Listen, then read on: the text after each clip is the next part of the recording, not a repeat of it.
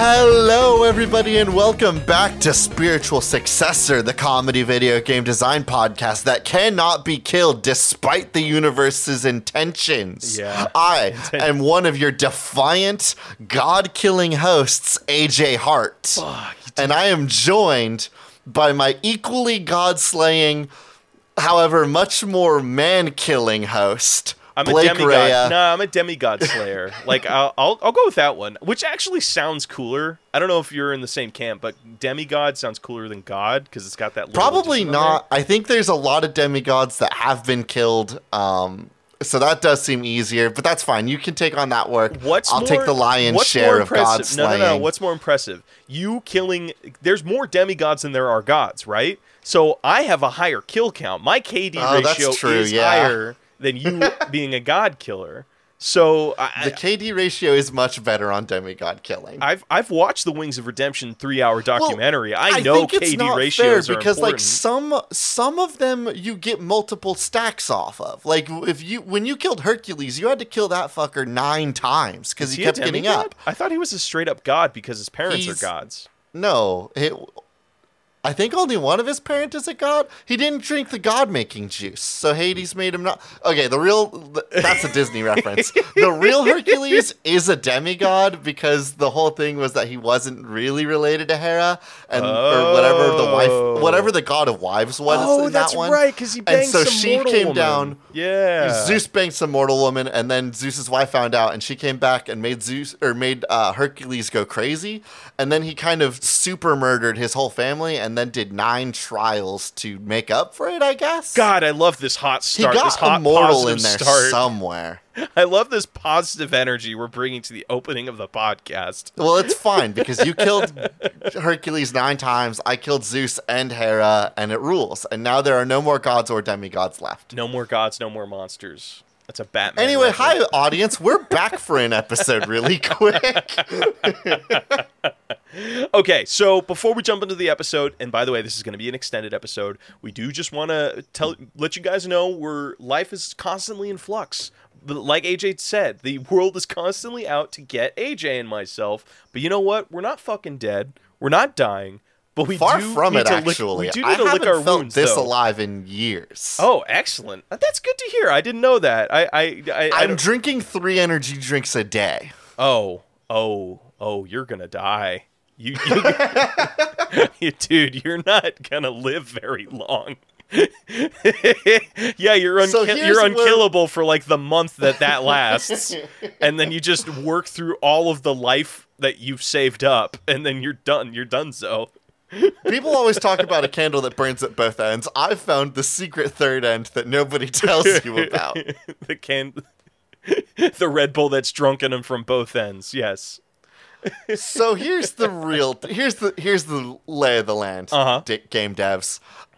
Blake and I have had a hard time recording lately, and it's not going to get better next week or the week after that.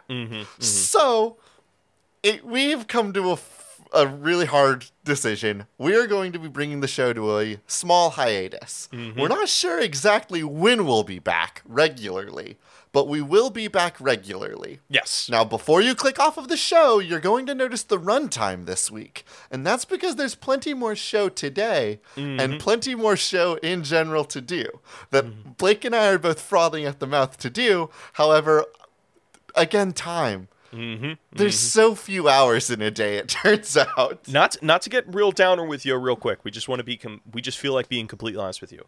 1, the show's not dead. The show's not dying. The show's not going anywhere. We are still very passionate about what we do here and the audience and the relationship we've cultivated with you all. And AJ and I aren't deleting this podcast because this is like the primary way he and I get to like hang out and shoot the shit because he and I live such busy lives, and we're like, all right, won't talk to me unless we're making content. I have told you on more than one occasions, like, hey, like even right before the recording of this podcast is like, no, let me save that for like the recording because it's I want that. One time I came to Blake in tears and I said, Blake, you'll never believe the traumatic experience I had at the movie theater today, and he said, I don't care. what movie you saw. Save it for the show. I don't want to hear about Happy Time Murders until you're rolling. Oh God, that movie. Fuck. But yes, so please don't worry. We know this is a bummer. We know it sucks. But it is just, life has been wild.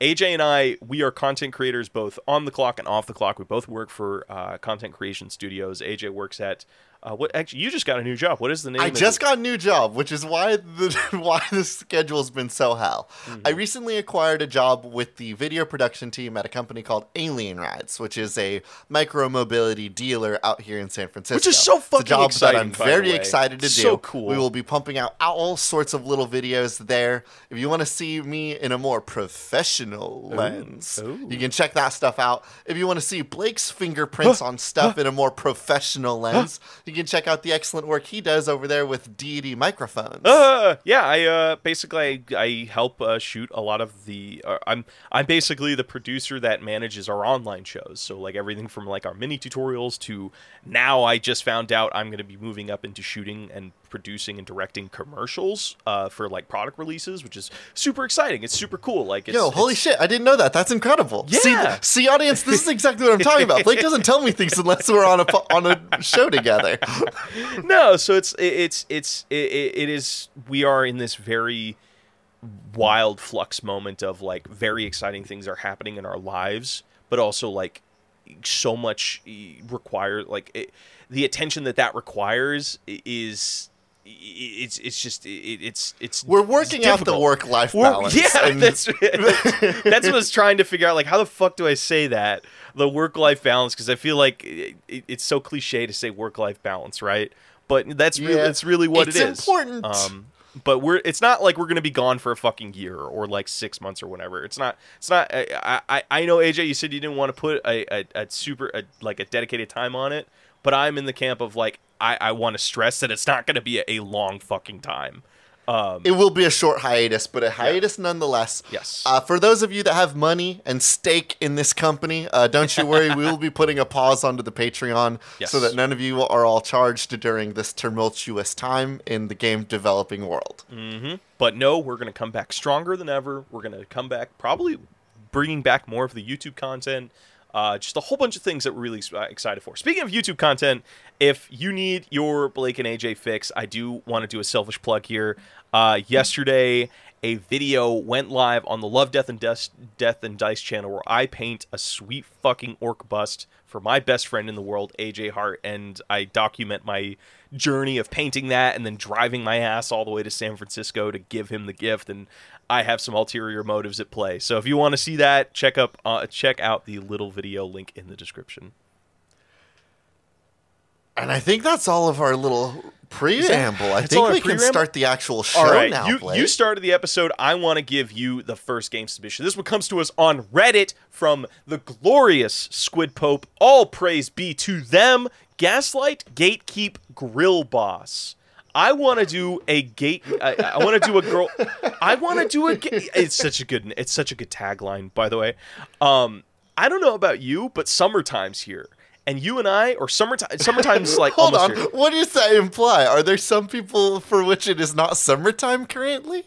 I mean, I think summer has officially started. I don't know what the first day day is. It could be a geography thing, right? Actually, like down in LA, it probably is summertime right now because you only have two seasons, AJ, that is summer and cold summer. No, but here's up here in the Bay, it is still springtime. We do have seasons up here. I was gonna say, it's like also. I think I got confused. I think spring just started. Summer hasn't technically started yet. No, it's summer in LA, baby. It's Is it? It's kind of sure. It's about to rain tomorrow, so I don't know about that. Well, that's tomorrow, but what is it today? Blake, what is the weather now for you right now?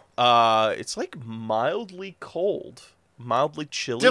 Now shut up. Define cold in LA. I mean, I'm wearing a long sleeve. Give me and a pants. number. No, I can't. No, LA operates off of fashion. Like the season is dictated by what people are wearing, and I'm wearing pants and an open Henley. But this is how you get the temperature differences.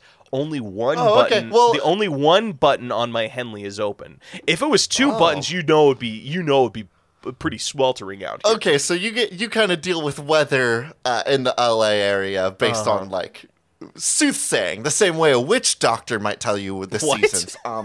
Like you said, you had to find out how many buttons are open or unopened. It's a real magic we don't know really. Let me read the stars. I have your number right now, actually, and it is 72 degrees and sunny in LA. And tomorrow it will be 63 and overcast. Excellent. And then on Friday it will be 69 and sunny again. Excellent. Blake Rea, it's summertime in LA. Okay. All right. Either way, that was a long tangent. Idea. I want to start the gears churning to make the next big summer blockbuster game. And I feel like we haven't gotten... How many games are about grilling? Like, we've had games... I want to specify here. We've had a lot of games about being dads, but not a lot of games about grilling. Also, being a gaslighter or a gatekeeper. So, AJ, I don't know if you've ever grilled before. You don't take me as somebody who does a lot of grilling. But we've celebrated 4th of July together before. I've left you to the grill, and I was in charge of jams. And remember when you came over after I gave you the grilled item and you were like, "Hey, I think this is still rare," and I'm like, "Nah, bro, that's how it's cooked." That's how it's cooked. You said that's me gaslighting you because I didn't know. I guess I don't know why you didn't put me in charge of the grill. I never grilled before. I don't grill. My dad Are you grills. proposing that this is a video game about somebody who wants to be the grill master or the grill boss very, very bad, but doesn't know the first thing about grilling? Yes. It is, and it is as if I were to be behind the grill, and I've never cooked meat before. Mm-hmm. It's kind of a thing that I do. I want to be the grill daddy, the grill boss. And this is our backdrop for this game. You are a mom with their loving family or whatever. They just moved into a brand new house, and now the thing that she is most excited for is that now she gets to invite people over and be the grill master, something she's always dreamed of doing, but she has no fucking history in it. So the reason I say this is now the backdrop of every level is like a family get-together or like a family holiday. It's like, hey, the fam's coming over for Hanukkah. The fam's coming over for Labor Day weekend. The fam's coming over for Memorial Day weekend. Something like that, right? During that level, you need to take people's orders. But I want to take that Diner Dash thing of like everybody has orders, but then you need to figure out how to not give them that order and then convince them that they this is what they actually ordered. I think it's three things. One is the gaslighting of giving them something that they did not order, which is lying, and we could build out a whole little lying system. Yes. Here's the part of the game that I kind of want to dial in on, because we've done plenty of lying games before. Mm-hmm. I don't know that we've done a gatekeeping system in a game before. As previously mentioned, Blake, you are the grill master, the grill boss. I'm so sorry I keep on messing up that terminology. It's okay. I think that's what they have on... I think that's the name of the dad skin from Overwatch. I think it's just called. Am I misremembering that? Is like I don't know. I haven't played Overwatch in 5 years. Yeah. So you're the grill boss. Mm-hmm. But when you said, "Oh, I'm going to use the grill," I kind of was just like, it's Blake's grandparents' place. It's Blake's grill. Like, of course, Blake is going to be the grill boss. Mm-hmm, but if I had stepped in. If I had been like, "No, Blake, I'll grill for you," this would have been when you had to start gatekeeping me. Yeah. And as the grill boss in your general areas, what do you do to make sure that you are the grill boss? How do you gatekeep the grill? I take a fucking pool noodle that's been just... You can't attack them. What are you saying? That's how I defend my grill boss martyrdom. My keep. With violence? With violence, yes! Like but it's also like kid violence. This is fascinating. I've never heard of violence as a gatekeeping tactic. I do love it. I mean, what is gatekeeping but violence? Gatekeeping is usually when people are like, "You can't be a friend. You can't enjoy this thing, and you can't do this because you don't know this much about it." It's that old, "Oh yeah, you like Pokemon? Name all 150 of the originals." And who deserves to be hit in the face with a pool noodle more than that bastard? Like, come on. Don't step to me. Don't get in my kitchen and be like, "Oh, I think I can do this better." I'm like, bitch, you cannot. How would you know that? How do you know that they can't grill better than you? What information do you hold that you would mock somebody for not knowing that information while on the grill? I've always assumed that the number one thing that gatekeeps me from being a grill boss is the coals. I don't know how coals operate, and I never have, and I perhaps never will. Again, that one piece of information has kept me away from them. I think you're thinking a little bit too complex here. I like to think this is like a king and queen sort of thing. Is like, I was born into it, so clearly I'm the most qualified. I'm the one who owns the grill. So you're the one at my location with said grill. So you don't think any knowledge it needs to be part of the gatekeeping? Let me ask you: when you came over to my house and saw me grilling, or like saw the grill in my house, your immediate thought was to what? Bow down and be like, "Oh, it's his grill. It's his grandparents' grill." I'm just saying, there's a but what if your hierarchy grandpa wanted to come out here? If your grandpa wanted to grill for us, what would you have done to keep him off? He would have gatekept me, honestly. How? How would he? Of course, by rightful ownership, but the information. How would you get your grandfather to step down from being the grill boss? Again, if he didn't know how to cook on coals, you could use that information. If he perhaps did not know the brand of burger you were using, he'd be like, "Oh, I want to cook," and you'd be like, old man, we're doing chicken burgers." And you'd burn those, you stupid old geezer. I could just play by his rules, and his rules is he's French, so he doesn't know jack shit about anything. So yes, my grandfather is French, so and we like teasing him for being French. It is his one kind of major character flaw. It's his defining characteristic, really, is that he's just the French guy that found his way to a little Midwest town and fell in love with a woman who worked at a cherry canning factory. That's my grandparents. They're adorable. I love them. What information would you use to keep somebody? What would you do to stop your grandfather? I would do what every fucking gatekeeper redditor is I go to your history and start attacking you personally. Yeah. So you propose that this game's 3 systems are Gaslight, where you lie to your customers and tell them that you've given them the burger that you don't. Yes, and then they didn't want. And then Gaslight, you use all of the personal details you keep on your family members, because we all know that hot goss of our aunts, uncles, and cousins. Yeah, gatekeeping is about blasting them for the things that they did. So they don't want to interact with you. Make them settle down, and then there's grill bossing. Which is like, the grill boss is like the actual like diner dash element of the game. So it's like, you need to have these conversations and deflect people while also making sure you don't burn shit. And the way you have a journal, which is like your black book that keeps track of like all of the family drama. So it's like, you need to constantly know what things to reference to get people to fucking lay off you, or know what things bother your uncle or your cousin, or like you open the page to one of your uncles and it's just like, hates vaccinations, and that's the only detail that's on that page about them, and you just bring that shit up. Shit like that, it's like, that's the gatekeepiness. Is like, I don't want you touching this because of X reason. Okay. All right, let's put a pin in this. You give me a game idea. I want to hear what you got.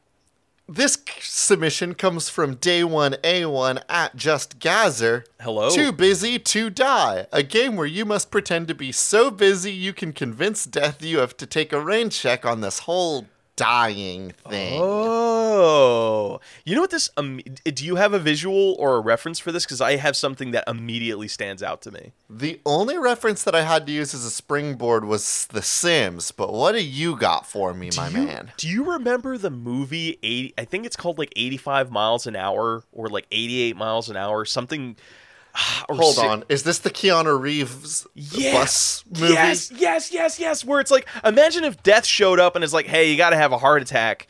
But like, Keanu Reeves is like, can't you see I need to keep driving? Like, or else a bunch of people are going to die that their time isn't up yet. What if like the game is constantly about putting yourselves... I believe the movie we're looking for is Speed from 1994. Rated R, 1 hour and 56 minutes long. Get ready for rush hour. is the catchphrase for this Keanu Reeves movie. I've never seen it. It's good. It's good. It's a good movie. I enjoyed it. It's a good movie. I enjoyed it. Also, is that... Oh my God, Sandra Bullock's in it. I totally forgot about that. What a lovely woman.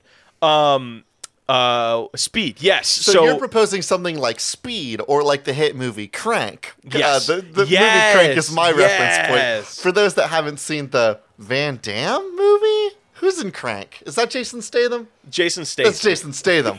The Jason Statham movie Crank, where this man has a bomb strapped to his chest where if his heart doesn't beat fast enough, he will die. So he has to go around doing things to speed up his heart rate. Jogging, scaring himself.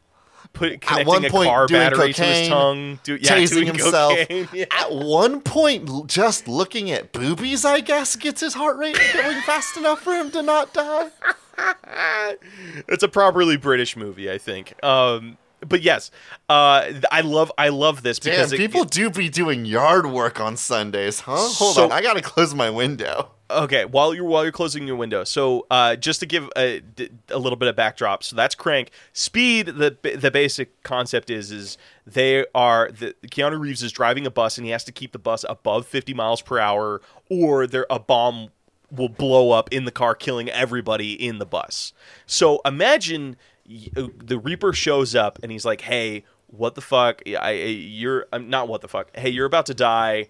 Your last minute resolve or whatever is like, "Hey, I'm super busy right now." You need to then go through this entire game going from like mini game to mini game, or maybe it's like an open world where you need to figure out how the mini games can connect to one another, to where you can complete all of these things, and then you somehow like find a way to convince Death not to kill you at the end of the game, where it's like, I'm going to work my way and do all these little activities, or like I have to do all of this world-spanning adventure to get to the jungles of Paraguay, and you get like some sort of like the Fountain of Youth kind of bullshit or something like that. I'm just trying to think like... Could it be that Death is in fact a very polite person? You know, Death is bothered to come to you, knocked on your door, is wearing their cool robes, and they're like, "Hey man, it's time for you to go." Mm-hmm. And then you have to be there and you're like, "Death, thank you so much for being courteous about this. I understand I'm about to die. I do, unfortunately, have a stove running right now because I'm cooking a meal. Mm-hmm. So you can't kill me right now because then the stove's going to keep going and burn the house down." And Death's like, "Okay, finish cooking the meal, I guess." And so you go through and you start cooking your meal. And this is where it becomes difficult. Uh-huh. Now, while cooking a dinner meal, you have to find a way to set up another dangerous task to leave on the back burner. That way, Death knows not to kill you when you're done with cooking a meal. At this point, maybe you go into the room and you cut some wiring, and then you go back to Death and you're like, "Hey, I finished cooking dinner. Unfortunately, now I've got some really bad wiring that needs to be looked at. Otherwise, the whole house is going to go up in flames." So it's a chain reaction. Okay. Go fix that, I guess. I really don't want you to burn down the apartment complex. That's a lot of work for me, Mr. Death. And you're like, "Okay, cool. I'm going to go do some wiring." So while you're doing some wiring, you steal all the dog food. And you're like, "Hey, I have to go buy new dog food because I stole all the dog food around here and it got lost in the blender. So someone has to pay for all the dog food again. Otherwise, all the dogs will starve to death." And that's like, "Damn, I don't want that to happen either. So why don't you go ahead and go do that?" It's like a sandbox chain reaction game. So it's like, as you're doing the current activity, you also need to be keeping your eyes out for what the next activity is going to be. Yes, and perhaps looking for different ways to endanger other people's lives so that you can save them. I think that's Death's thing, is he doesn't want more on his plate. Like, Death came for this one person, and it would be so weird if they had to do more job. Yeah. No, okay, I like this. I like this because then that tells me the narrative of this game is like, you progressively start endangering more and more people, like, to preserve your own life. Death is there on the bus with you that has to go 88 miles per hour at all times, and you're like, "Look, man, you could take me right now, but I'm really trying to figure that you don't want to have to take everyone on this bus, do you?" And I want it to be frantic, though. Like, I want this to have, like, overcooked level of like, oh shit, things are going wrong right now. I need to solve it right now. I want it to just be like an ADHD fest of just minigame after minigame after minigame after minigame. Now, let me ask you this. What is the repercussions of failing? Do you have to start the game all the way over? Like, it's like, this is your last day, and you are trying to survive. Like, maybe there's like some clause we say of like, if you can... I know the perfect punishment. Go ahead. Blake, do you know how sometimes you finish a video game and then the credits roll and the game locks you so you can't skip the credits and you just have to sit there for a long time? And like every now and again, like that happens. I hate that. The best example I really have is like, the Sonic the Hedgehog. You can't skip the ending credits on the Sonic the Hedgehog video game. You have to sit down and just like because sit everybody through loves it the whole time. Everybody loves watching the people who worked on the Sonic games, so they know who what not if to hire. In this video game, the longer your playtime goes, the more you've escalated, the more lives are at risk should death actually take your life. Yeah. If you do fail, whatever that number was at, when the credits roll, we make you look at a photo of one of the game developers for 5 seconds. This game developer represents one person that died in the game. So if you play this game long enough to endanger the risk of like 218 people, then that's 218 photos of game developers you have to look at for 5 seconds before the credits are finished. Before you can start playing again. You can start playing again. Yes. Okay, I love that. Okay, here's the thing though. Can we? You and I were having a very. Sorry, I'm very burpy. I have like a bunch of Diet Coke in me. I had to wake up. I was like, for those, I don't think I mentioned it yet, but I've been like sick the past week from COVID, and I slept for like 4 hours today, and I woke up to AJ being like, hey, we got to record. I'm like, oh, okay, let me chug some Diet Coke, warm up. Diet Coke is what you chose to wake you up? Yeah, I like it. I don't know. I like the taste I know, of Diet but like Coke. you have coffee in your house. Like you could have picked literally anything as a wake-up beverage other than Diet coffee. Coke. I'm not gonna have two Well, actually, I'm probably gonna have I'm probably gonna have like a coffee boba after this because it's National Boba Day, by the way, and that's how we're celebrating this podcast recording. Is you and I are gonna send each other images of our boba. Why'd you pronounce it like that? All right, so where was I going? I love that you and I were talking about AI. This is the perfect use case of AI, where it's just like so not only we force the player, if they hit 200 people and they kill 200 AI people, will they just have to look generate at a random 200 face. AI generated images faces. of people. Yes. They don't even get the ability to look at real people. They have to sit there and look at fake people that don't exist to waste their time. And that way it can go up exponentially, right? Where it's just so it's like an AI can just generate new faces as long as the game goes on or some bullshit like that.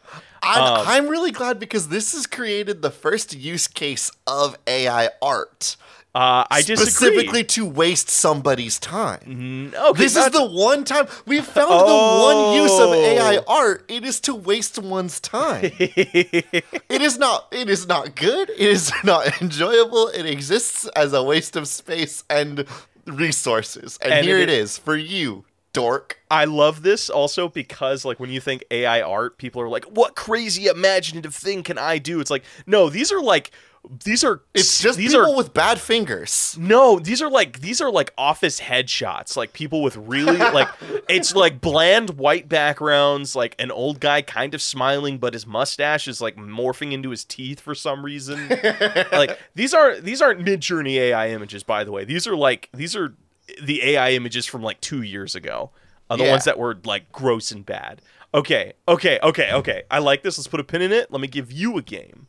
This one comes to us from Twitter from Biblically Accurate Pet Rock @IsIsAtheus, Mighty Morphin Shower Rangers. AJ, there's a pandemic coming across America right now. Kids just don't want to fucking shower. It's gross. It is disgusting, and we need to create a video game to motivate young individuals to shower. Because you can't just put Choco Axe body spray on and assume that you're going to smell okay. Nah, buddy, you need to have good shower hygiene. And who has better shower hygiene than the green Actually, is the Green... He's still alive, right? The Green Power Ranger? I don't know. The guy who played Rufio. Like, that guy's still alive, right? Rufio. The guy that played Rufio is Dante Basco. Yes. Is Dante Basco still alive? Was he a Power Ranger? Yeah. Dante Basco was like the Green Power Ranger. When? Hold on. Oh wait, no, he was. Wait, did I fuck this up? Who the hell am I thinking of? This one up. Who am I? Wait, who's the Green Power Ranger who's like always acting in a bunch of things? The Green Power Ranger that Tommy Oliver. Nope, sorry, that's the name of the fucking character. Hold on. I think it's Jason. Jason David Frank. Yeah, he's always showing up and doing a bunch of different things. Yes, this guy.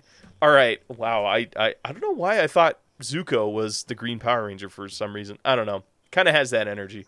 God, the fucking Green Power Ranger's so cool. He's so goofy. Okay, AJ. My Power Rangers. How come the Green Ranger specifically, the character Tommy Oliver, has his own page on Wikipedia? Because I believe he's one of the few characters that spans multiple multiple versions of the show. Because Tommy was in the Dino Ranger stuff. Yeah, and then I think he came back for like the Mighty Morphin, or honestly, I don't know much about Power Rangers. Bat in the Sun, Superpower, Beatdown, Ninjak versus the Valiant. What are these things? I do not know. I've never heard of these. Bat in the Sun, Ninjak versus Valiant Universe, New Era, Legend of the White Dragon. Is this comic stuff? What are you talking about? What are you looking at? I'm looking at his Wikipedia page. I don't see a list. All I'm saying is I want to do a fighting game that's all to the backdrop of Mighty Morphin Power Rangers or Power Rangers, and if you lose, you then have to like take a shower. There's some sort of I thought you wanted showering to be cool. Why would it be a punishment for the loser? Because if I know anything about 90s kids, they love games where like they get to laugh at somebody else for losing. And there's this one game I saw that was hilarious. It's a hat that you put on that has a bunch of tubes sticking out of it. And what you do is you That's a beer hat, dog. No. Everybody takes turns putting this hat on, and you rotate one of the tubes that are on the side of the hat. And you it's rotate it once, rotate it twice, rotate it 3 clicks, whatever. I forget the device that says I think it's like a dice that you roll or something. And if you are unlucky enough, your number, if you rotate one of the rods too much or to the exact amount or whatever, it'll cause all of the other rods to empty their water on your head.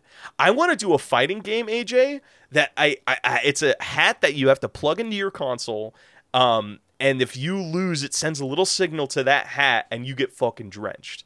A fighting game where the losers get gacked. Yes, the fighting game where like people get slimed, or the fighting game where people get watered up, or something that is like, we can't water them because that's just shower, isn't it? And we're trying to get them to go do a real shower. We do have to blast them with Nickelodeon slime. With the Teenage Mutant Ninja Turtle ooze. We could just... I like the idea that you could put anything in it, though. What if we just sell beer hats to children, and they could load them up with Diet Cokes, and then if they lose the video game, they get Diet Coke poured all over them? No. You got to think like 90s. We're talking like Jolt Cola, or RC Cola, or Surge? Splurge? What is... Did you say Spurge with no L? I think I said Spurge. Yes. The hit soda Spurge? I think it's Surge. But no, I love this because now you've opened it up to something really cool where all of our brand integrated or the expansions to this game are just different pieces of gross gunk to put inside this hat. And this is like... I can't... Do you remember when Halo 3 came out? One of the pre-order bonuses that you could get was a life-size Halo 3 Master Chief helmet. And it was sick as fucking hell. One of my friends growing up had one. I never got to wear it, but it was really cool to see him wear it. Wait, was this... We were like in middle school, so it was too big on his head. Wait, was this like a fully wearable hat? Or are you talking about the one that would sit on like the case for the game? Because my uncle I don't remember. I was a middle schooler, so we're just going to pretend that it was a full wearable hat. Okay. I mean, at that age, yes, it could have been a full wearable hat. It's like, but you look at it now, it's like, and it ruled. And the idea that we could create a fighting game where you get to wear a cool, like, Power Rangers hat while playing the video game kind of owns bones. Yes. So you have me. Okay. The idea that then this cool Power Rangers hat could be used to drink beverage also super rules. And now we've proposed the idea that it will also spill beverage all over my head and make the helmet sticky and make me have to go shower. Okay, so you want the you want the ooze that we pack into there to be edible, like all of it. I want it to be swappable. I want it to be like here's the thing. I want it to, while I am a child, I want it to be a Power Rangers helmet that I put on, and if I do bad in the video game, it spills Diet Coke all over me. But then as an adult, I grow up with this helmet. It is my helmet. I've sticker bombed it. I've painted it. I've drawn a cool Tyrannosaurus on it. Now I'm an adult, and it's my party helmet. And I put that on, and I throw some beers into the back of it, and I drink beers out of my cool Power Ranger hat, helmet, mask. And no one knows who I am. I'm just the cool, mysterious guy with the Power Rangers helmet that's throwing up in the bathroom. Brother, the way you described it is, if this is a helmet you grew up with and used at every single opportunity, you're going to become known as... They know exactly who you are. You're no mystery. They're like, yeah, that's the guy that keeps wearing the same helmet every Halloween. They'll never know. That's every Halloween. They'll know me. They'll know me as Mr. Helmet Head, but like they'll never know who's under the mask. It's not like people run around there like, oh, that's Bruce Wayne, the guy that runs around with the Batman hat. Like no one knows. I'm picturing you just do this, you finally fall in love, you meet somebody, and then they're like, I want to see who's the man underneath the mask, and you pull it off, and you know, like, when you're... They can never know. No. When you pull the helmet off, remember when you, like, you have a shoe that's, like, you slowly roll it off of a sticky floor, it's like that... I want the helmet to make that sound as it comes off of your hair that's clearly matted from, like, years of just gross surgical, like... It is a AJ Hart. My eyes dilate for the first time in 10 years because the lens of the screen is black, so everything's just been darker for me. And you just clearly you have like a farmer's tan underneath your hair. That's so stupid and gross. All right, fight again. You give me a game idea. What do you got? This comes from Adequate Orange on Twitter, at Adequate Orange. City management game where you are the giant rat that makes all of the rules. Coordinate a rat colony to gather resources and survive the changing seasons and challenges. Is this just a video game of It's Your Birthday, Michael? Like that whole weird fucking animated short? We will definitely have a Germa It's Your Birthday Today birthday rat reference somewhere in the game. Really quickly, have you seen that full short? Have you seen? There's a cinematic? No, I've just listened to the song. Holy shit, you haven't seen that? It's Germa birthday rat. Did you know that it was a Germa thing? I didn't know it was Germa. I don't know who the Germa birthday is, rat but... song. You don't know Germa? He's the dude that did the live Twitch stream where he was a Sims character. No, I don't know that at all. He was the one. He also did the Twitch stream with the baseball game where it was clowns versus magicians. Oh, no, I don't know that at all. You should look into this Germa fellow. He's really out there doing all sorts of stuff these days. Yeah, so the thing that I know Germa for is the Rat movie and Rat Movie 2. Yeah, that sounds like Germa. Really quickly, just watch a little bit of it, because... Rats movie? The Rat Movie, Mystery of the Mayan Treasure. It looks like it's like an old Sam and Max, like 1990s computer thing. What am I looking at? This is what that's from. This is what that's from. It shocks me that. Oh my god, he literally just. How did he surprise me again, this Germa? But it's like, these are what the rats are from. And it's my brother Jordan, the one that lives up in San Francisco. This is from 8 years ago. Yeah, whenever he comes to LA, we have a tradition of watching this while playing Monopoly. And you're a Germa fan and you didn't even know it. I get these are I have limited interactions with Germa.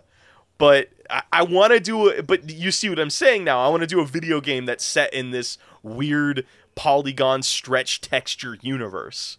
It's just it's so I love it. weird. Let's do a video game for Germa. Why does the YouTube really want me to use the pop-out window? I'm on a fucking desktop. I can assure you, if I wanted it to be in a separate, smaller window, I could make it a separate, smaller window. Mozilla Firefox, it's on my desktop.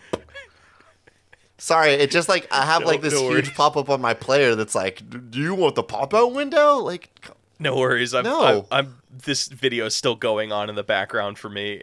You're just gonna watch the whole 5-minute long mystery of the Mayan. No, I Treasure Germa video. turned it off. Because it was like there's so many like visual gags in it of like the police officers, their cars are made of cats and shit. Also, by the way, I have this little this little gauge on the right side of my YouTube thing. It tells me like how like what is the keyword score or like the searchability of like certain what's the phrases. searchability of Germa's rat? It's like video? 100%. Birthday Perfect. Birthday rat is like the search volume is excellent. Like 100 Way out of to go, 100. Germa. Good. I'm gonna be the Germa. first one to say it. That Germa guy knows how to operate on the internet. Okay. No one's thought of that before. So this is a video what do you game. think? You are a city manager, but you're the little rat. And here's the thing: when I imagine rats and city building for the rats, Yes. we have to think about two things. One, what do the rats look like? And two, what is the scale? You imagined us doing this game in this little flash rat civilization, and in this depiction, rats seem about people-sized. Yes. Are we fine with committing to this? Yes. I mean, here's the thing that Because I it's think we need to between decide. that and doing a video game that is a city manager that looks like flushed away. Oh. What do you mean, oh? Why do you say it like that? Because Flushed Away, I don't know. I didn't like the movie. Watch your words. Watch your next words very carefully, Blake. Okay, right let now. me explain myself.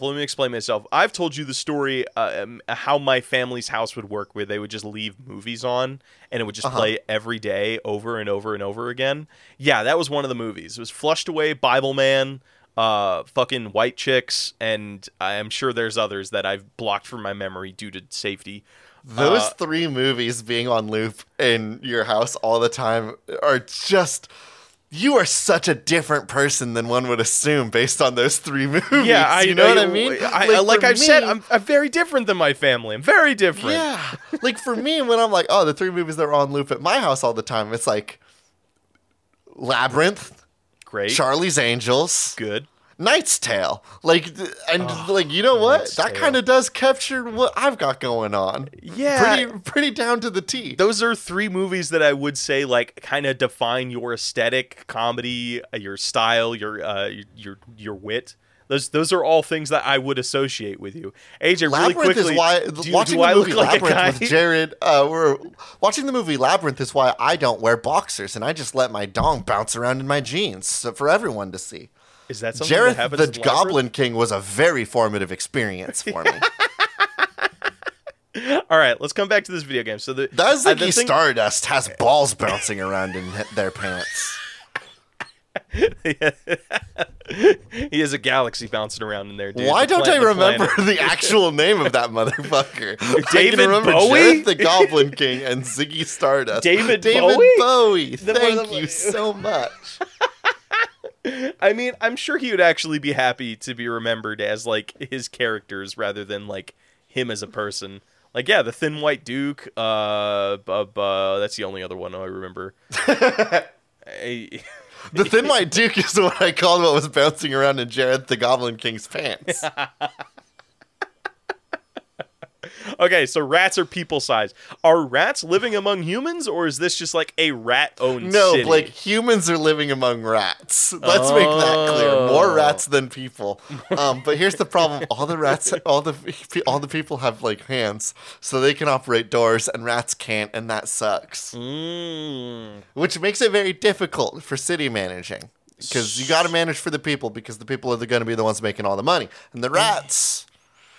Hold on, wait.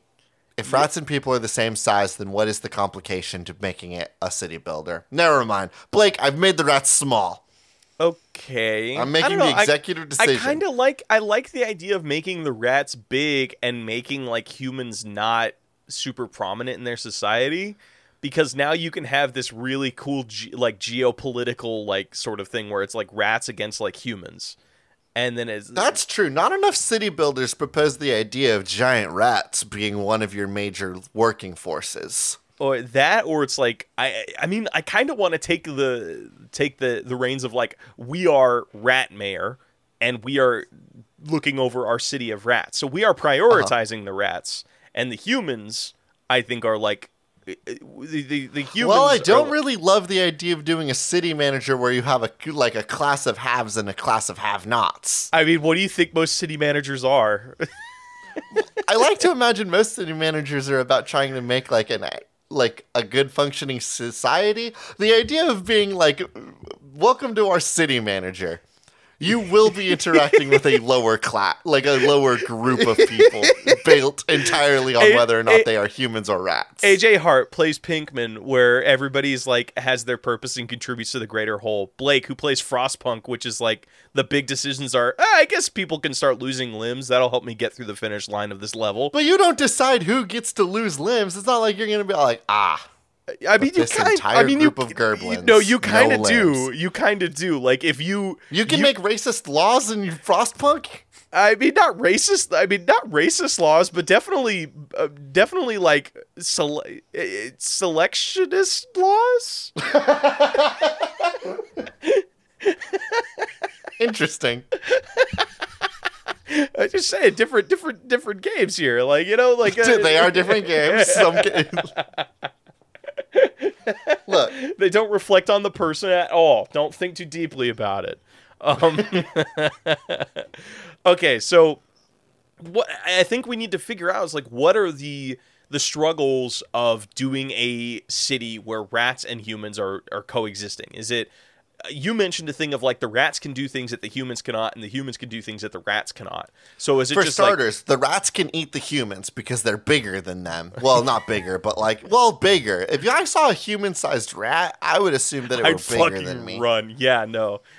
Because I don't know how to explain it, but like a human-sized rat is functionally the same as like a small bear, right? And a small bear is bigger than a human. I can't really explain why that is in my brain, but like you get what I mean, right? Yeah, like proportionally, like a rat. It's kind of like if I have a can of soda, that's a lot of soda. But if I have an entire bottle of water, that's not a lot of water.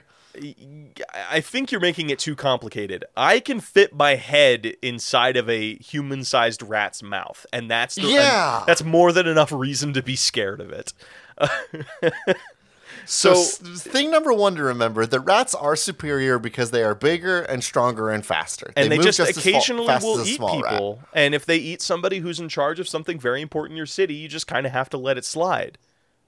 So I want to do a city manager system where occasionally the one side of your workforce is just eaten by the other. On occasion. It's not like not scheduled. Always. It just happens every now and again. It just happens. And then you also then need to do all of like the political dancing and talking to make sure your city doesn't lose its fucking mind. So it's what's your favorite thing about rats? My favorite thing about rats? Because we need to think about specific rat-based mechanics other than, of course, that they can eat humans. So what is your favorite rat fact? And then I'll tell you my favorite rat fact, and we'll make sure that these are involved in the game design somehow. I kind of love how rats can wrap themselves around things. They just have really long bodies, and they got like these little bellies that I just want to pet. I want to scratch their belly. So they can connect, or they can and this is my game mechanic that I'm pitching for that, is that they can use their bodies to form constructs. Like they can help build bridges. Going beyond a rat king, a whole rat bridge, a whole rat apartment complex, a building made of one rat. A lot of rats. Yes, and that's and I'm wondering is if they are just helping with construction, or they are the building itself. I love this because then if the building gets too hungry, the whole building could disappear because the rats that made up that building went to go hunt humans, and then they might come back eventually and rebuild that whole building. Or that, guess what? That whole school, it's made of rats. Well, all the rats went out hunting. Guess what? Nobody's learning right now, which is another thing in city buildings. So you have to make sure that your rats are well fed. That way, they continue to be the building. Yes, and that way your city continues to have a high education level, which is like another mechanic in city builders, is like how dumb your city is, how good is your waste management, what is like the population density, how well can people get around on the streets and things like that.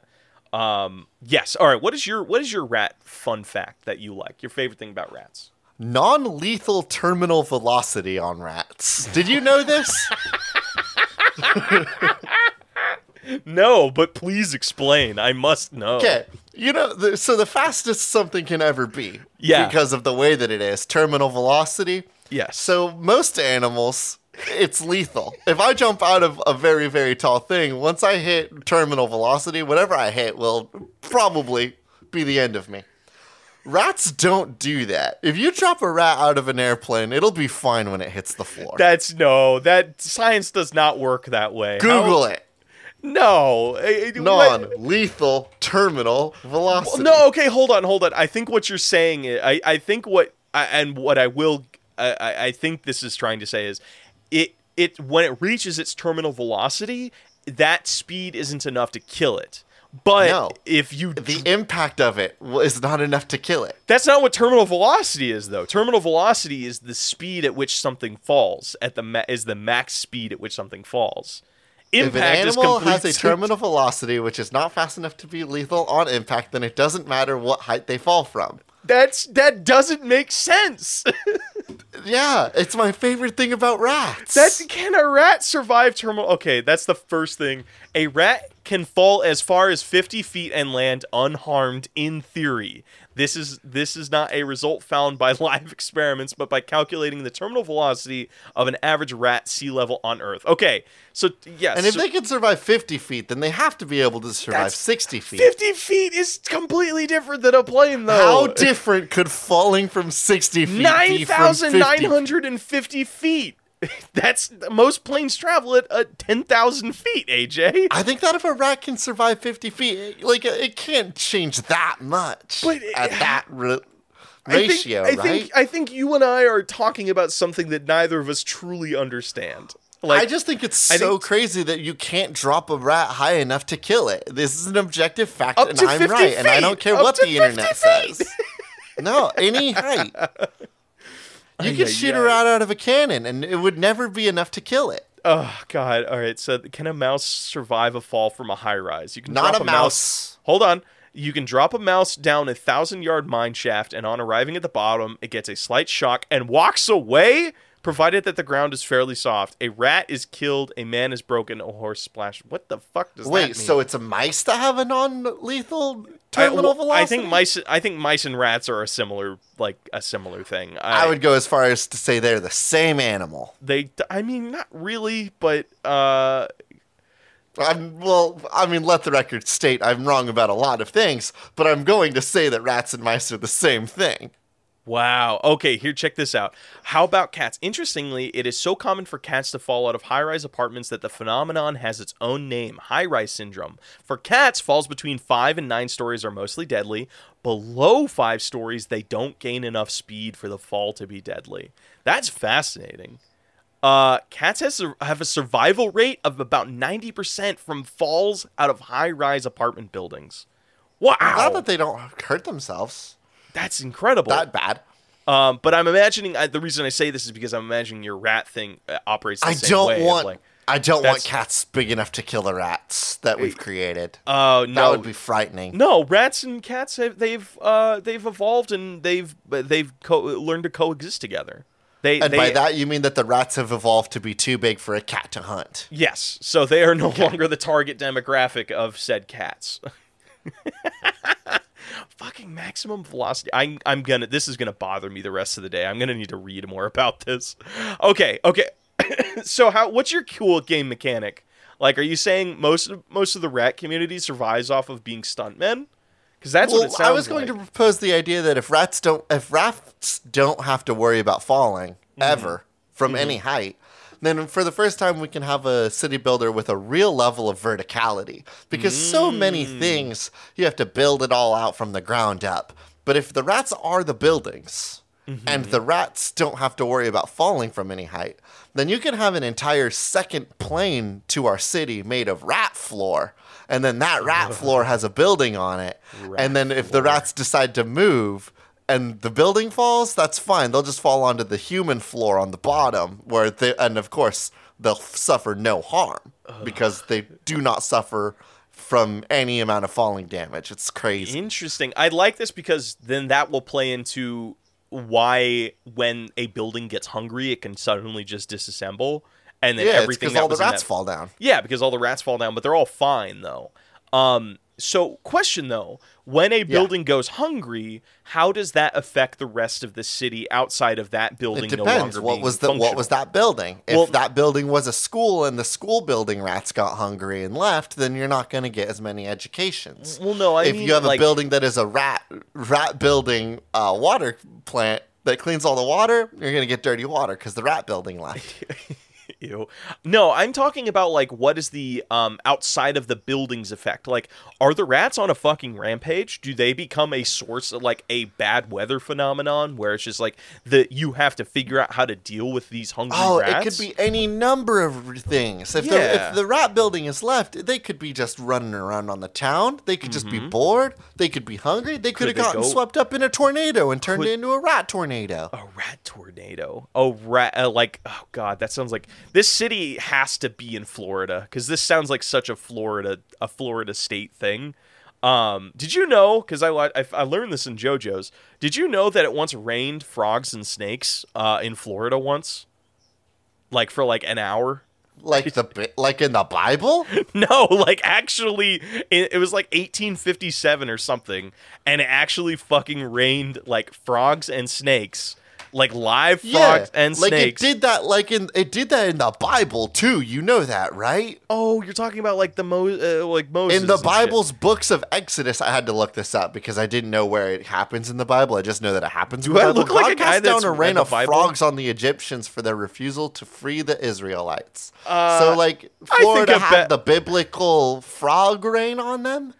Hold on, audience. I know where AJ fucked up here. AJ, a better touchstone than the Bible would have been Prince of Egypt, the nominal animated movie.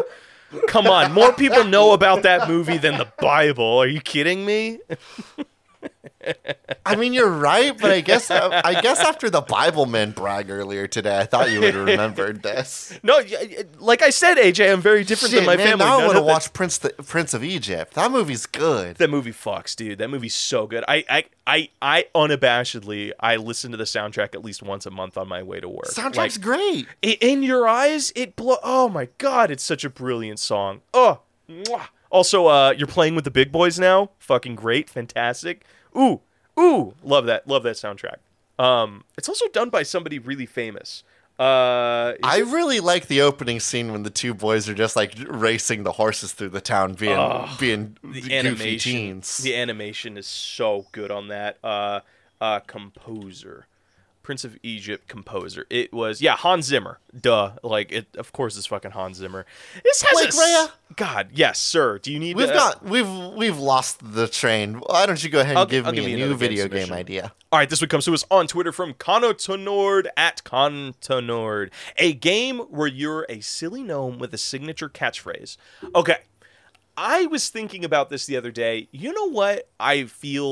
What game I used to play nonstop. But I feel like a game hasn't come to fill that hole in a long time. What? Plants vs. Zombies. Overlord 2. You're absolutely right. The hit video game 2? Overlord 2. Where you played as the Overlord with all the little goblins following you. It's kind of like Pikmin, but with boobs. I was gonna say is like this sounds like not your dad, not your kid's Pikmin. You know. It has I remember seeing trailers for it, and it definitely felt of its time. But what I'm getting at is that's not the game you're thinking of, though. Is Plants vs. Zombies is the game I'm thinking of. The mobile game? The mobile game, or the shooter game? No, not Plants vs. Not Plants Backyard Brawl or whatever the fuck they called it. I never played that. I kind of did want to, though. A first-person version of that, or a third-person shooter of that game sounds wonderful. No, I would sink hours, I mean hours, into every Plants vs. Zombies, like game mode. I loved the story mode. I loved like all of like the optimization of it. I think that's where I kind of like started falling in love with just developing like the perfect workflow, like the perfect build, like just the idea of like trying to get something super It's also optimized. just such a solid tower defense game. Oh, it's so good. It's so fucking good. There hasn't been a game that has come out like that in a long time. Like, I can't name... I feel like tower defense games have kind of been on the out, sadly, because like Field Runners fucking ruled. Bloons is awesome, but people are still playing the Bloons that released like 5 or 7 years ago. Well, that's because they keep adding updates to Bloons Tower Defense 6. That's true, but like I kind of want something different than Bloons. Bloons is fun, but it doesn't have that same charm as like of goofy concept of... I mean, it kind of does. It's like, it's monkeys versus you're balloons. right. Monkeys shooting a bunch of darts out of balloons is nowhere near as whimsical or silly as live plants coming to life to shoot zombies. Yeah, like monkeys are real. Zombies aren't. Monkeys and balloons are both things that are real, but living plants and zombies are both not real, which makes it more whimsical. And they also had like the disco zombies and like all of the cool fucking... And we'd both know that disco's not real either. So. Disco's never existed ever. So I'm going to try and figure out, I'm going to do another tower defense game, but with gnomes. And I don't really have like a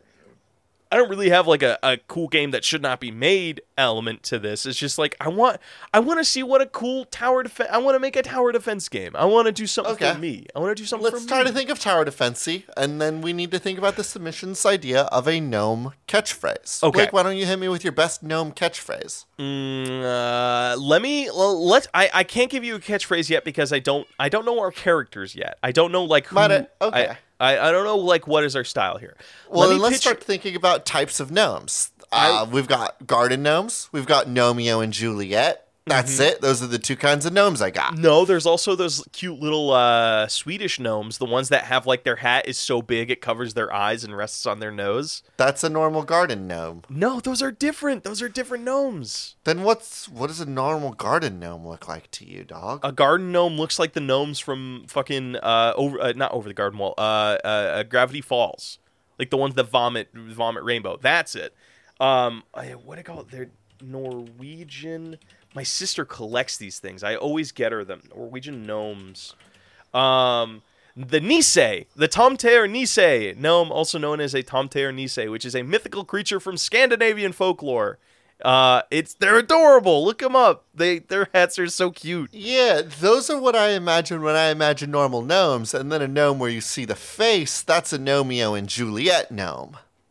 I think those are called... Oh, okay. Those are called roaming gnomes, I guess. Interesting. I wonder what happens if I just Google type of gnomes. Games with gnomes. There's a lot of games with gnomes, actually. This one has 9 out of 10. Gnome sub-races in Dungeons & Dragons. Wait, hold on a second. Did I just... No, I didn't come... Okay, thank God. It's not a tower defense game, but holy shit. Wait. What did you find a gnome video game? What rabbit hole did I just found like a game. It's called Gnome Gardens, and it's like the king's beloved guard, the surrounding guards, the ruler has fallen ill. Help the princess save the guards and make the king better again. There's just like a whole fuck ton of tower defense games. Fort Defense, Atlantic Ocean, Fort Defense. Damn, Dungeons & Dragons Royal is kind of Defense. wicked lazy sometimes, huh? I'm looking at the list of gnome sub-races in Dungeons & Dragons. Yeah. Rock gnomes, river gnomes, sky gnomes. Like, Right. come on, dog. This is D&D. I expect better of you. Honestly, D&D is kind of boring for everything that isn't like celestial monsters. Like, I think they get kind of boring. Their dragons are pretty boring. It's just like when they start going with like the Lovecraftian based shit, where it's like all of like the weird creative monsters, like the zany monsters. That's where I think D&D is at its best. Just come up with a better engine to play with, and then I'll. How do we do a gnome video game? Because I can't find different types of gnomes.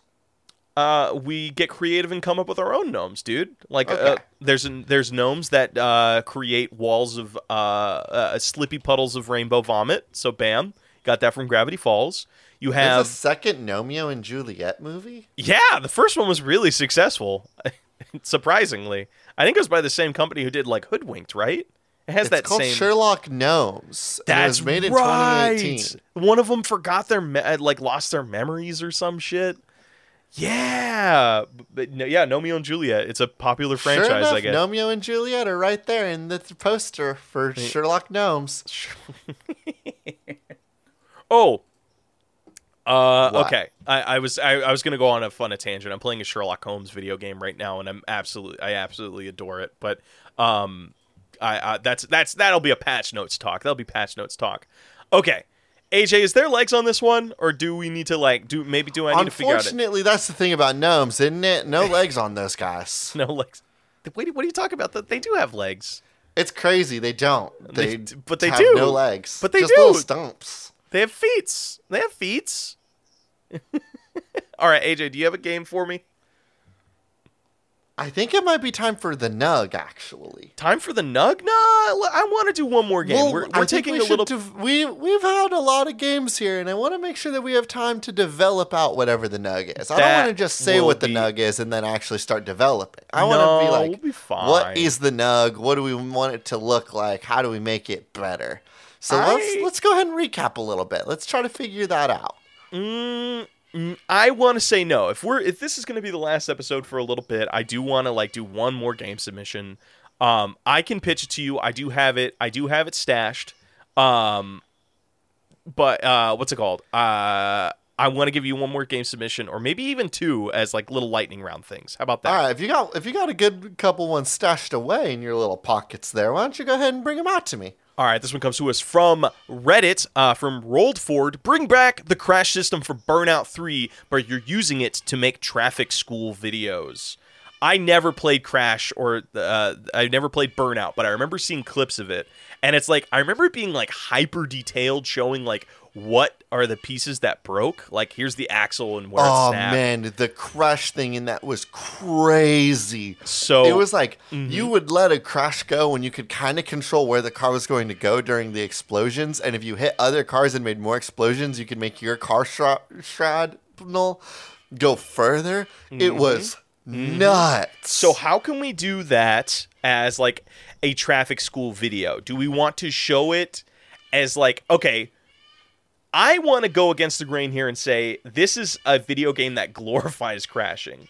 I was going to ask, do we want to do this in the moms against driving system where we stage a horrible car accident and then make all of the high schoolers watch as we pry a fake person out of a car? But it's totally tone deaf, where it's just you do that whole setup and then all right, now that you guys saw that, I want you to watch a video that explains how this crash happened, and the video just fucking rules. It's just the most Michael Bay ass shit of a car just flying through the air. It just glorifies, and then it creates a narrative that wasn't even there, and it's you find out they did this crash because they wanted to they wanted to be a stuntman, and it's this beautiful tragedy of I want to go out and I want to live fast, die young. I want to go out. I want people to know I fucking mattered. I want to feel like I'm doing something and entertaining people in the world. It's just that it just does this amazing $2 million stunt thing, and immediately after the video plays, all the kids are super hyped by it, but the teachers just don't understand. Yes. They don't understand why. Well, they do it in reverse order. So what it is, it's a school learning activity where all of the computers are pulled out and people play this game where they're just throwing cars in the Burnout engine at things, and they're this rules. This is so much fun. I love throwing cars. And then they step outside. What's that? Right outside the front doors of the school? That's right. One of those reenactments of the horrible car accidents. I'm concerned that some people that don't live in America or California have any idea what we're doing, because I didn't have this in Oregon. This was a California exclusive. Yeah, this was a so California maybe we tell the thing. people about what this is. Okay. Blake, you grew up around here and presumably had to experience this. I'm so sorry. Funnily enough, why don't you I tell never had to what you did? Funnily enough, I never had to experience this at any of the schools I went to. Everybody else at other schools that I was friends with did experience this. Yeah, I know. It's bizarre. I don't know. It's not that I feel left out. I'm kind of grateful that my day wasn't wasted.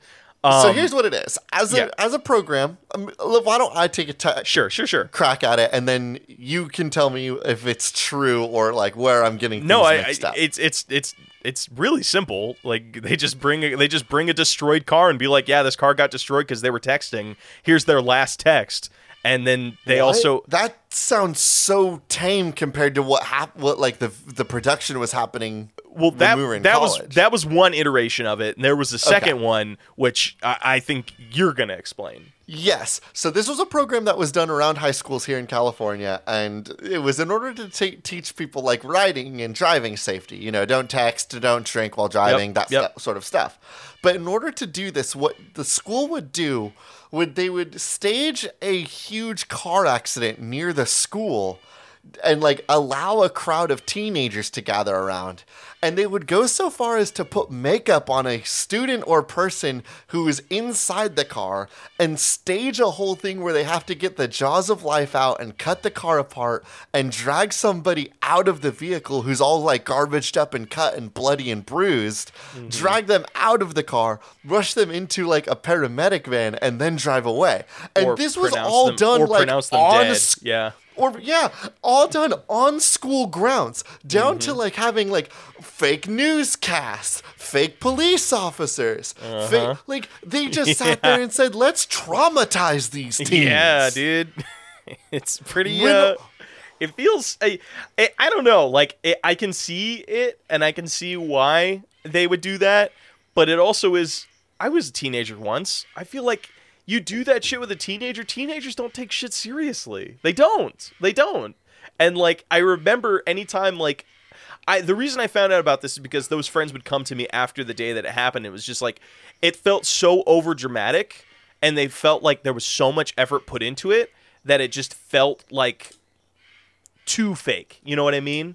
It felt like, in a way it had this distancing effect because it was like so hyper real. You know what I mean? Oh, I see what you mean. Yeah, it wasn't as matter of fact as it should have been. Yeah, it was. Yeah, exactly. It wasn't matter of fact. It was just like, we're going to have you go through this whole thing, but because it was fake and you know that it was fake, it just felt like a pomp and show. And in that way, it made it feel much less real. I don't know. So do you think that making them play Burnout Paradise for 3 hours before going outside and seeing the horrible wreckage would be an improvement on the program, or would it detract from the program? I couldn't tell the improvements or the detraction from it. I just know it would be funny. I just know. Oh, okay. I just love the idea of a bunch of fucking. It would be funny because actually, you know what? I think it would be effective because it would almost make fun of the kids for having fun.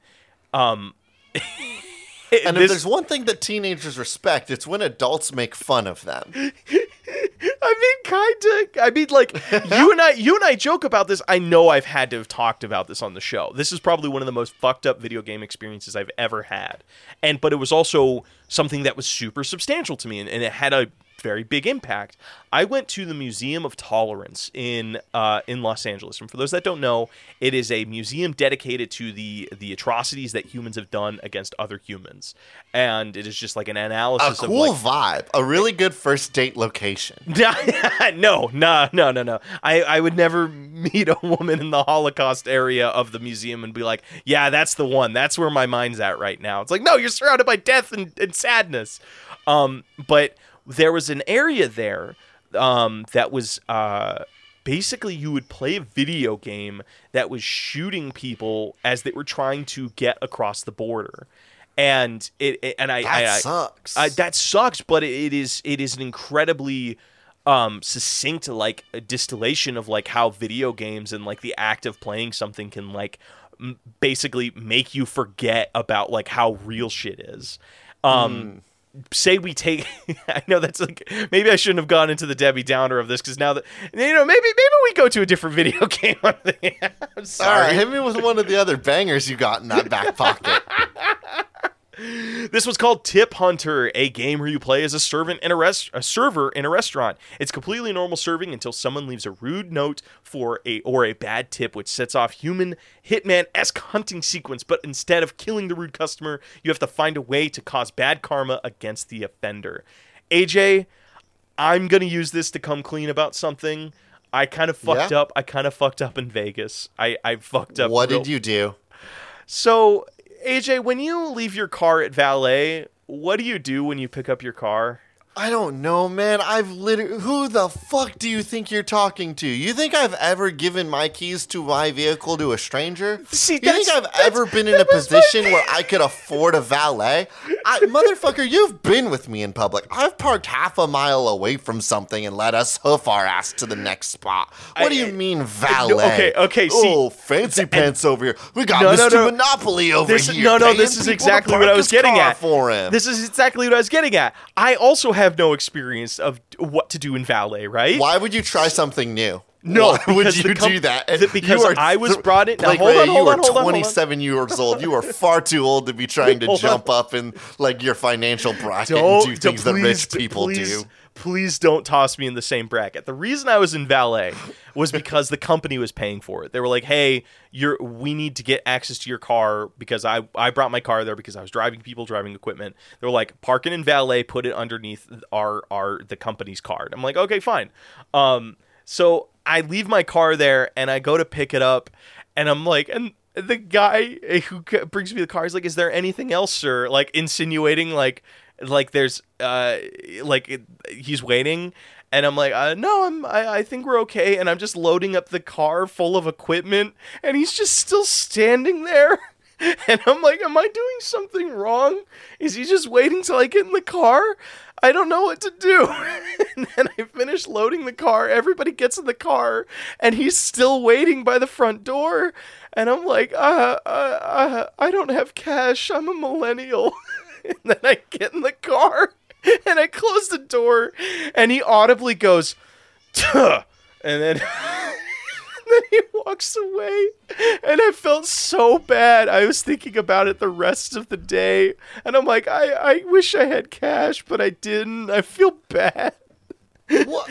Yeah. Hey, Blake, that is on you. That is on me. It's so on me. Can I be honest with you? After hearing your story, I still don't know what the appropriate course of action was. Were you supposed, like, obviously you were supposed to tip him, but were you also supposed to have him help you put the stuff in the car? Like, how much were you supposed to tip him? Does the tip go on the company card? See, that's the fucking thing. Is it an out-of-pocket tip? Yeah, was he just standing there watching you put things in? Like, I have no idea how to interact with a valet because I've never dreamed of interacting with a valet. It's like, yeah, and I never want to do it again. I'm like, good. Know your place. You walk half a mile like the rest of us. But I felt so bad because of like, I don't know, like I'm of the opinion of like, there's certain people that I really feel like do deserve to be tipped. Like a server, I think is a great example. But like, do I tip the person working the register? Like, no.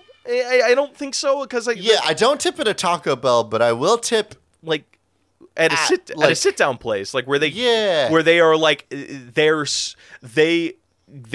can be selective in their service of like, okay, whose table am I going to really quickly? Who am I making sure to get things expediently to you? Or where there's more of a matter of juggling, like they're juggling more things than somebody Tipping who's just like weird. Yeah, it's weird, but it's also it was so fucking difficult for me.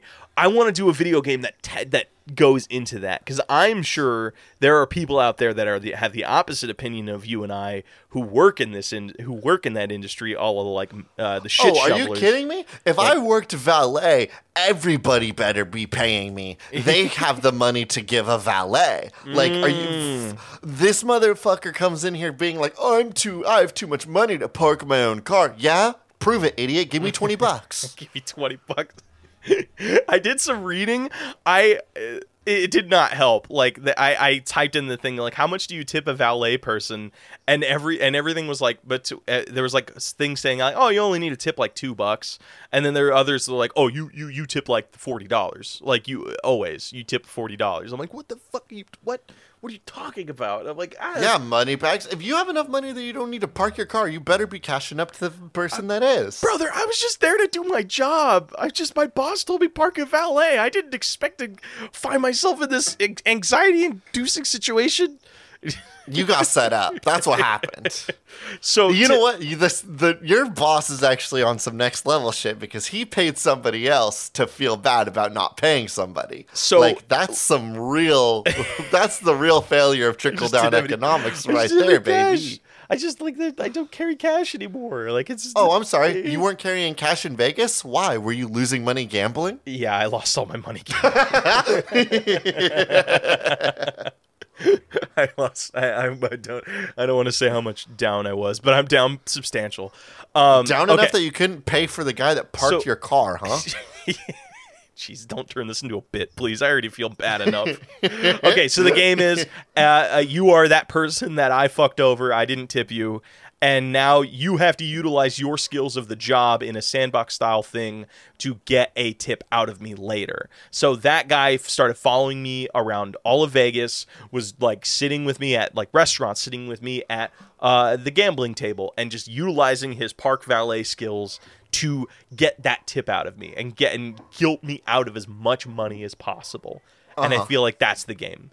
I still don't know what skills somebody who operates a valet. I don't know what skills that entails. Again, I cannot express to you how outside of my breath I am in vis-a-vis a valet.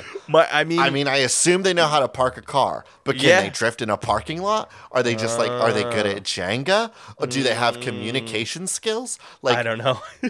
Can they juggle? Can they not juggle? How good are they at throwing keys to other valets? Also, if you were working valet in Vegas, you might have picked up some other skills from various jobs in Vegas. But being a valet person in Hollywood, or is that a stupid concept? Because the idea of somebody that is a valet getting involved in any like job placement that isn't a valet is absurd. I don't know. Maybe being a valet is such good money and like such a like beloved position that if you got a valet position, there's no way in hell you know how to deal. Because like, why would you ever need to even think about dealing? You're a valet. I don't know. Just in case I didn't read it, this one came from abject-mistake 2393 on Reddit. AJ, we should pick a nug. This tipping game is actually stressing me out now. I'm getting flashbacks to like so many of the times where I fucked up tipping, and like, and I feel bad because I feel like I'm fucking somebody over. There was this one time, and I think you were there for this. Hey, you've traveled across the country, so I don't know if this good news is going to be better news for you. But here on the West Coast, we have better minimum wage jobs. I mean, yeah. If you've ever been to the East Coast, though, you better be fucking tipping because Wow, they got away with some shit over there. Yeah, they get $4 an hour. Are you fucking with me, East Coast? Yeah, but you're also talking about an area where you can buy like amazing properties for much cheaper, unless you're in like major cities. I do not care. $4 is absurd. I mean, $4 is $4 if your cost of living is like it ain't that cheap anywhere. You and I both know better than that. I mean, I've been to Nebraska. Nebraska's like there's not a lot to see, but a dollar gets you a long way. You can get pretty far on $1 in Nebraska. All right, what is our nug? What is our nug? We talked about so many games this week. Yeah, let's go over them really quick. So we did Gaslight, Gatekeep, Grillboss.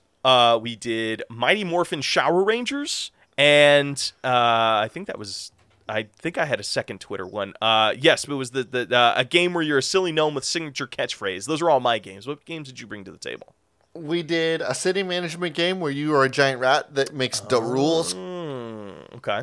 We did a game wherein you are... Hold on, what was it? You had to distract death by doing too many other things.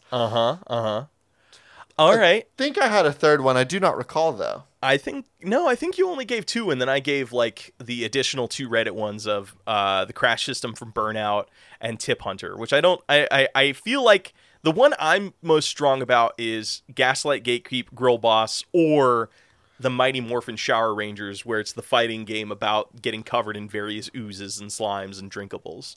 And then you also have that hat that you savor from your childhood because it still smells of RC Cola. And I think I'm interested in Gaslight, Gatekeep, Grillboss. Okay. Because I think it's important that we develop those 3 different systems. Okay. And figure out how they work. Okay. Gaslighting, I believe, that's a matter of like trying to figure out like what rhymes together and what like tastes similar enough that you could pass it, right? Like this, the gaslighting in this portion of the game is about like being close enough. Somebody asked for ketchup on their burger and you gave them a tomato instead. And they're like, that's not what I wanted. And you're like, sure it is. And they're like, well, close enough. Okay. It's about people asking for cheddar and you give them American slices because you hate them. I know how we can make this work. One thing that I know from all of my grilling experience, all of that one time, you never have enough to make There's always more hot dogs than there are buns. There's always more. There's always. It's so you can always have a hot dog. But that implies it's like there's never enough buns to match the hot dogs you bought. Like you buy a thing of like 6 buns, but guess what? There's 9 hot dogs in a pack.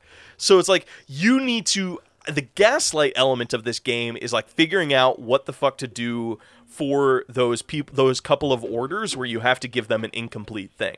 So what I'm thinking is that for the gaslight element of this game is that you need to figure out how to lie to somebody during those last couple of orders where you don't have all of the ingredients you need to complete their order. And that's like I'm trying to figure out like how do we lie? Like what does the gameplay mechanic look like?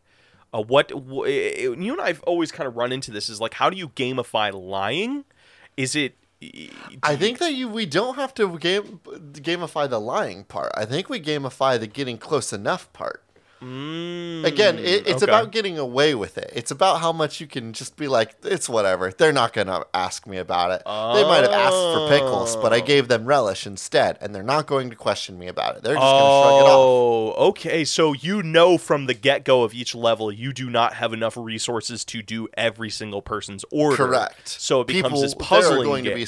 People are going to be like, I need cheese, and you're going to be like, that's too bad, dog. I don't have cheese. What can I get? I could put mustard on it. Will you believe that is cheese? It's yellow. Yeah, it's yellow like cheese. Okay, I like this. So you know you have limited resources that you need to gaslight to extend.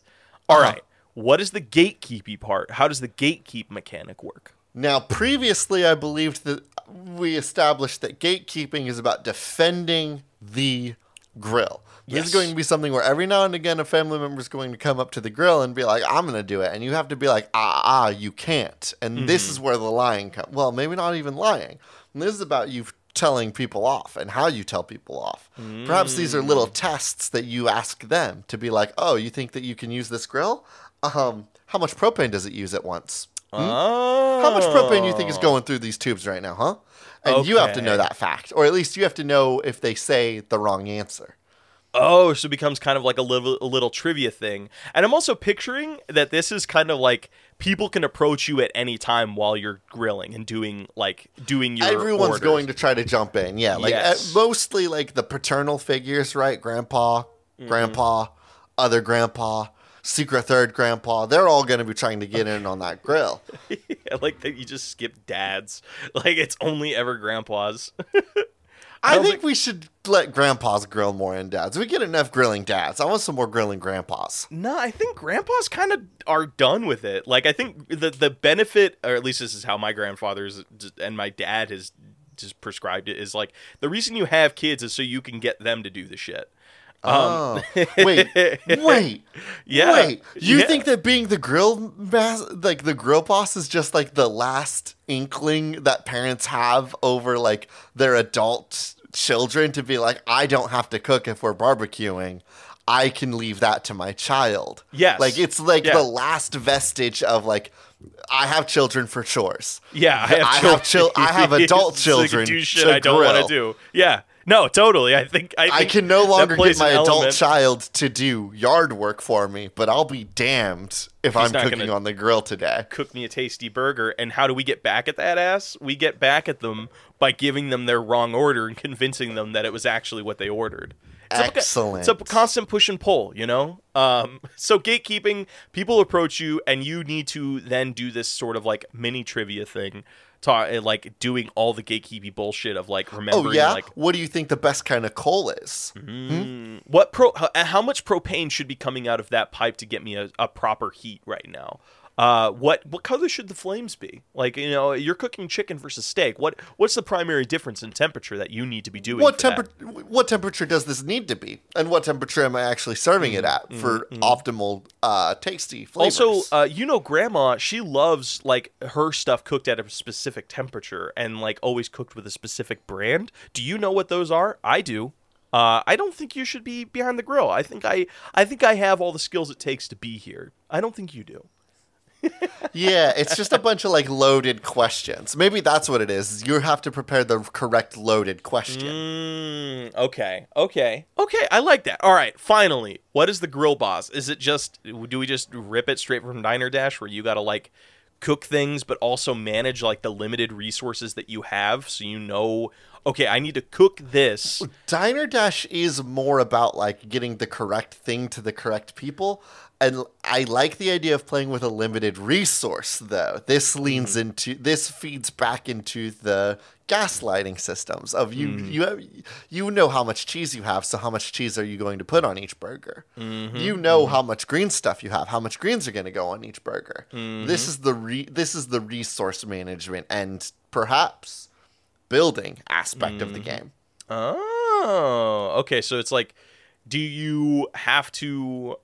Like, okay, when you say building, what do you mean?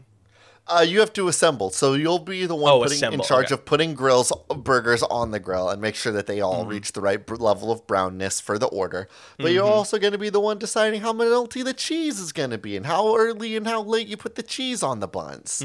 Things like that. Okay. There will be a whole little assembly UI, similar to that of maybe a cooking mama. Oh, okay. All right. Now let's talk advancement through the game. I think it should be two things. One, of course, like any cooking game, you get more recipes as the game goes on. You get more complex orders, things like that. With each level, you then unlock access to like some income that allows you to decorate your backyard area for the upcoming themed party. So guess what? It's all about making sure that you're the best griller on the neighborhood. And yes, the best griller in the neighborhood. Yeah. Better. You know what throws me every time I've lived in an apartment complex? That you can't grill worth shit.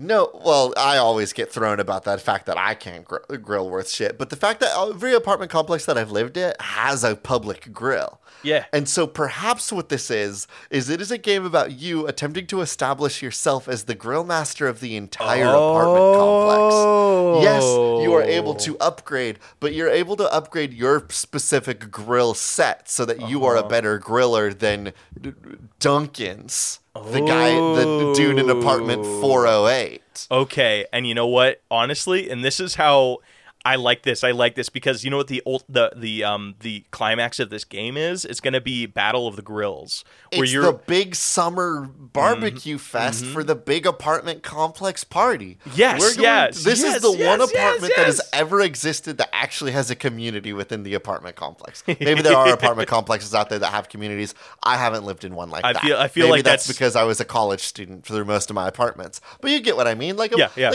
human society as it is isn't built for me to know the other people in my complex. This is a game where you are going to be trying to meet everybody in your complex, and you want everybody to know that you're the best on the grill. Yes.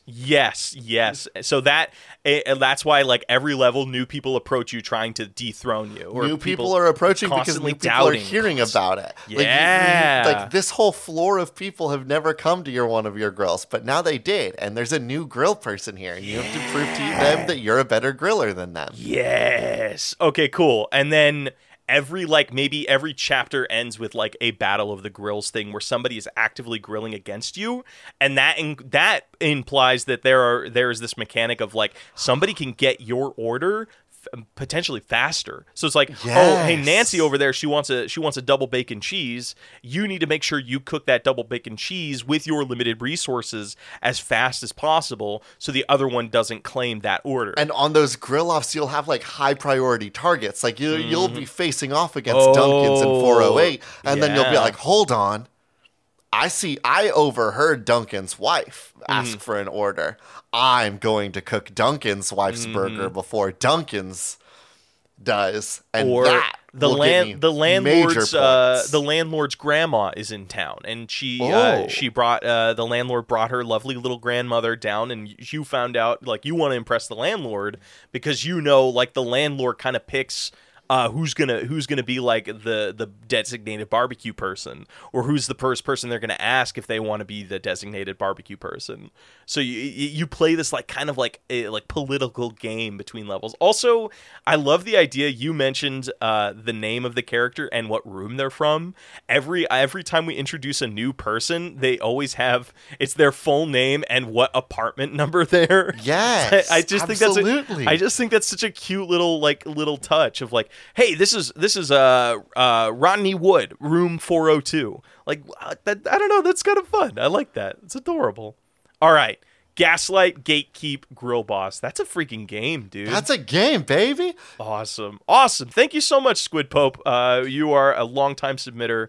And we definitely appreciate you. Also, side thing, because I know I just want to say it. Thank you to everybody who gives us submissions for these games. We've been doing this series for like what 3-4 years. 2 years. Not 3 2 years. No, like dude, we've been going since right college. Whoa, yeah. That's been like 3-4 years. Yeah, isn't that wild? We're like 170 episodes, and like AJ and I were saying at the beginning of the episode, the podcast, we're not done. We are not dying. We're not going anywhere. We just need a quick break to get some things in order, and we will be back. Don't you worry. There's plenty more games, cool games that should not be made to be made.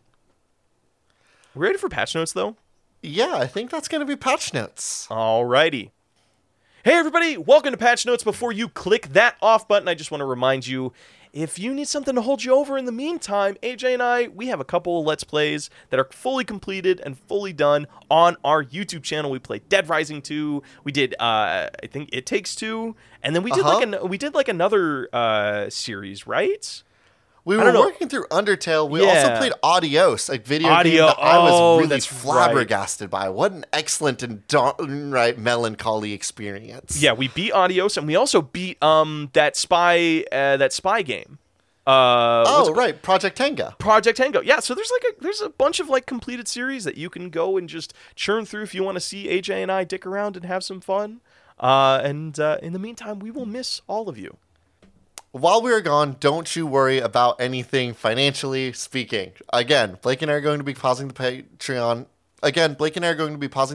Because we don't want to kind of burn those bridges or make anybody feel upset or cheated by dumping money into something that's not currently happening. Mm-hmm. If you also would like to, and you previously paid for the Patreon, by all means, feel free to reach out to Blake or myself. We still are on Discord. That chat still exists, and we are more than welcome to chatting and talking and having fun still. Mm-hmm. We just need a little bit of time to recenter ourselves and get ready for whatever's happening next for both of us. Mm-hmm. But either way, it's going to be very exciting. We will be back, and we are very much looking forward to it. We would not throw this away for the world. It is super fun, It's super freaking fun. My God, I love doing this thing. We will see you soon. Don't you worry. As always, the intro and outro of our show is Cheap Shot by Anna Monoguchi, an excellent song for an excellent band for an excellent game. I have been one of your hosts, AJ Hart. And I have been your other host, Blake Rea. This has been Spiritual Successor, and these are cool games that should not be made. See y'all soon. See you soon.